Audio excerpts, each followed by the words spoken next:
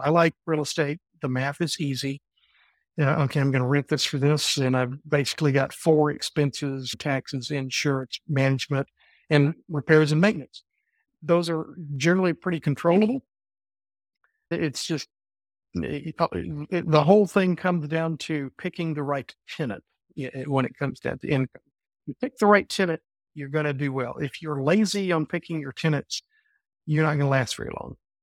How I got into this, I watched other people do it, and then I bought my first duplex in the year 2000 and just realized that I just loved it. I love the dirt. I love the brick and mortar, and have just scaled since then.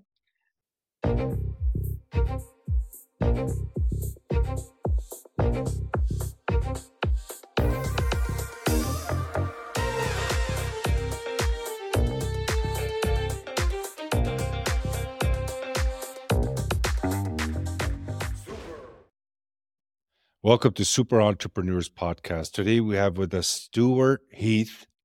Stewart is the founder and CEO of Harvard Grace Capital, a private equity real estate investment firm that helps people build wealth faster through hands-off real estate investing that generates passive income, reduces risk, maximizes tax efficiencies. Welcome to our show, Stewart. Thank you so much for having me. It's a pleasure. It's my pleasure as well. So tell us more about this. So is it different than your traditional real estate investment REIT? Of course, different REITs have different focuses and may specialize on a specific asset class, but we are not doing a fund. A REIT is essentially a fund that goes out and picks the properties. Right now, we are identifying projects, and then we go and raise capital specifically for that asset. And then we also manage the property ourselves. So our focus is geographic, not on a particular asset class. So a REIT might be a multifamily REIT. They might invest in apartments from Montana to Boston or all over the country, and they'll be working with different property managers on site and things of the like. We are focused on what's essentially the Tennessee Valley, which is south of Nashville, Tennessee, down through northern Alabama in the Huntsville area, which is one of the fastest growing cities in the country right now. And we're focused on that mainly because we all live here. We know this area. We like to do the property management as well because we think that helps us to ensure that we deliver the returns that are promised to the investors, because we are very hands-on with the properties that we select. Very good. And what is the reason for the growth? Is there any specific reason why that area is seeing some tremendous growth? Yeah, Huntsville has been a sort of a sleepy little technology center. Mainly NASA is based here. And so Huntsville was just a small little town of about 200,000, northern Alabama. If you lived here, you were probably an engineer or a rocket scientist. But in 2008, the Nonpartisan Base Realignment Commission of Congress chose to relocate 3 Army commands to Huntsville. There is a very large Army installation here called the Redstone Arsenal, and that's where NASA exists, as well as a few military commands had existed for a long time. But when they combined these 3 other commands there, which one of them was the procurement command, now everything that is purchased for the United States Army goes through Huntsville. And so that's just a massive amount of personnel. It's headed up by a 4-star general, which the Redstone Arsenal had never had before. There are other commands here as well. And then the Base Realignment Commission moved more commands here in 2012. And so forth and so on top of the very already robust research and development business that was located here. That's just expanded. Now the FBI is essentially moving the Quantico training facility to Huntsville and several other federal government commands. At the same time, there are private industrial concerns that are moving plants here. Facebook has a massive data center here. Toyota and Mazda located a joint venture manufacturing plant here where they're making engines together. And there are many others I could go on. I'm just a big fan of Huntsville. It reminds me of Nashville 30 years ago. And so just when you have all this movement of people, there is opportunity in cash flowing real estate. Very good. How about vacation properties? Are you guys have interest in that as well? I think vacation properties are can be very attractive. I haven't really figured out how to do them yet in a syndicated way to deliver the kind of consistent returns because Harvard Grace is about stable and increasing recurring revenue. We're about delivering income streams to investors. Vacation properties, just by their very nature, tend to be very seasonal. And those seasons can make good returns for you throughout the year. But I'm looking for properties that are just consistently throwing off similar amounts of cash every month that we can grow as we raise rents, reduce expenses, and things of that nature. I love vacation properties. I think those are probably more appropriate in a person's individual portfolio rather than in a syndicated portfolio. Very good. And what kind of investors are you guys looking for? Accredited, non-accredited? Yeah, so far all of our deals have been Regulation D, 506C exempt transactions. That means every investor must be an accredited investor, which means they must be relatively high net worth. That allows us to do general solicitation and advertising for our transactions because they are accredited. So they have to be verified as accredited before they can invest in one of our transactions. Very good. Very good. So how did you get into this? What was it? Hmm. What's the story behind? I'm a CPA and followed my dad's footsteps, my dad's path in becoming a CPA. And he was a partner with what was Ernst and Winnie when he retired for years and years. And he liked public accounting, and I was in public accounting for more than 20 years. But I saw my clients who were in real estate, either fixers and flippers, or they'd own an apartment building, and their wealth just grew year over year. In 10 years into this, I'm like, gee whiz, I've just come out of another busy tax season and I don't feel like I'm getting anywhere. My standard of living is getting higher. I'm making a little bit more money, but I'm not really building any value. And so real estate is a pathway to build value in a very tax advantaged and debt advantaged way.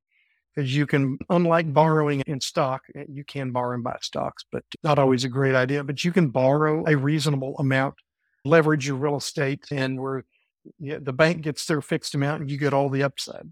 So that's kind of benefits of leverage. So financially, I really got into the whole math of it all. I like real estate. The math is easy. Okay, I'm going to rent this for this. And I've basically got four expenses: taxes, insurance, management, and repairs and maintenance. Those are generally pretty controllable. It's just the whole thing comes down to picking the right tenant when it comes down to income. You pick the right tenant, you're going to do well. If you're lazy on picking your tenants, you're not going to last very long. How I got into this, I watched other people do it, and then I bought my first duplex in the year 2000 and just realized that I just loved it. I love the dirt. I love the brick and mortar, and have just scaled since then. And I still do some fractional CFO work with my CPA license, but just over time, just was able to leave public accounting and I get to go kick dirt every day. I like meeting tenants. And so I guess I'm just weird like that. Oh, that's good. The businesses always do better when you have passion behind it. It's something that you love Sure. to do, right? Yeah, Yeah. So you charge a percentage, right? When you're syndicating, is there a we specific do. percentage that you charge? Well, typically our deals are under 15 million so far. Uh-huh. And so we will charge an acquisition fee of 2% of the total Okay. transaction. That's We standard, isn't always, it? pretty standard. When you get up Yeah. above 15 or 20, a lot of times that drops to 1.5 or 1. Yeah. And which total makes sense because, frankly, with the amount of time that we've put in and the costs that we put out, we're not making a whole lot of money on that fee. It just looks like a big number at the closing table. But that's most people who've been around, they understand. We make a little bit of money on the property management, and that depends on the asset type. Our most recent acquisition was a self storage deal here in Huntsville, a big boat and RV, 125,000 square feet. We did for $11 million, and I get a 4% management fee for managing that on a monthly basis, 4% of what's collected. That's almost half of the market. And we're okay with that because we're going to be down here babysitting it anyway. For the most part, this facility has stayed full. It was full when we bought it. It's going to stay full. And so it doesn't require as much management effort. So we're happy to do that at half the money because our intent is to deliver the returns that we projected that when we got our investors to invest. And we're investors too. We always put money in our own deals. Yeah, that's great. That's great. So this property management company, is that you mentioned, I just want to clarify, that is your own That is our own firm property or is it management. Yes, third party? It's it your is own. not. When did you start that? When did you guys launch that? I've been doing property management for several years. Okay. It's through my fractional CFO business. As it happened, I got drawn to clients that had real estate that had needs. I would end up managing their properties for them. So I've been in the business. We're not licensed property managers, but in most states, you can manage your own property that you own and control. And those are the only kinds that we're going to do. We're never going to try to scale the property management business.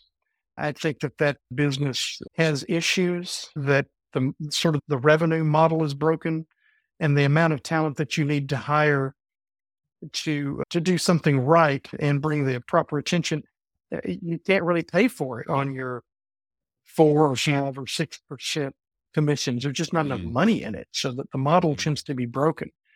So I don't really want to deal with property. I've had very bad luck over time. A lot of work property too. managers. Pardon? A lot of work as well, right? It is a lot of work. It's not really. It's not always intellectual work. It's just really about Yes. knowing. All right, what's the next? In this situation, what do I do? So it's repetitive and programmable. But from what I see, the property management business, as a lot of businesses, are having trouble retaining talent.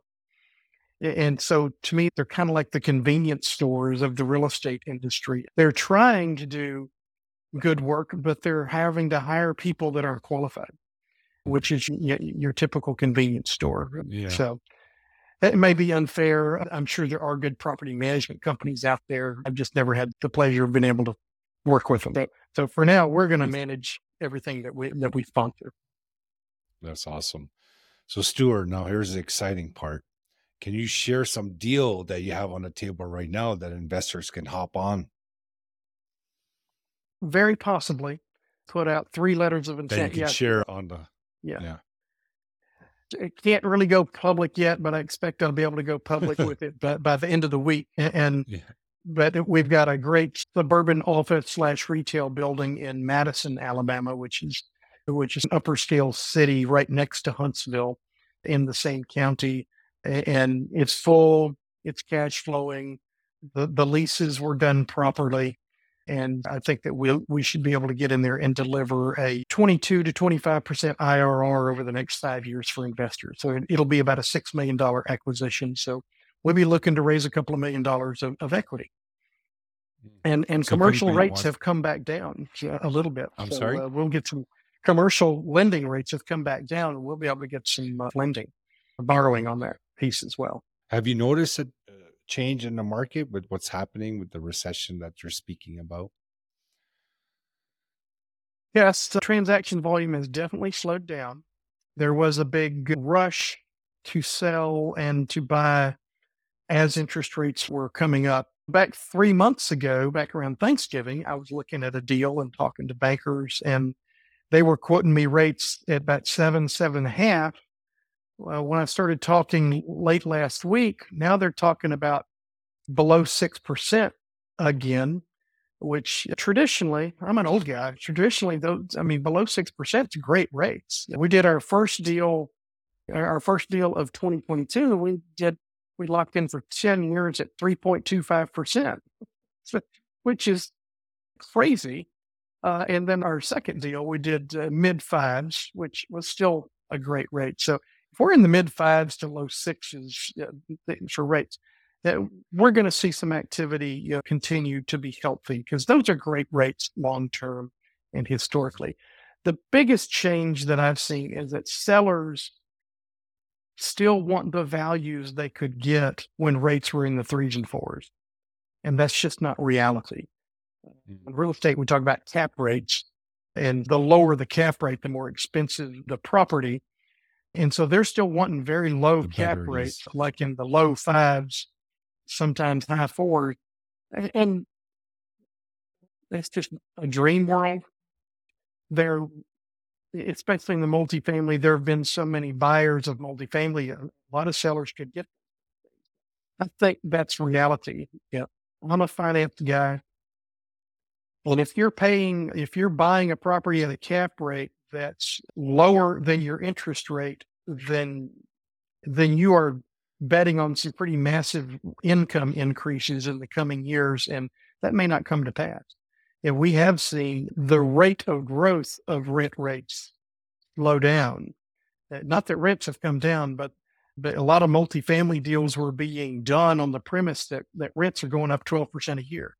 That's not the case anymore. Right now, they might be going up 3 or 4, maybe 5% a year, depending on the market and the property type. I hope you didn't buy one of those deals last year expecting 12% rate increases for the first 3 years. Have you? I have not. Okay, so good. I don't. Really boring deals that, like I say, that have steady cash flows. If you're going and buying, let's just say you bought an apartment building. Yeah, I know of one in Nashville that sold for a 3.5% cap rate.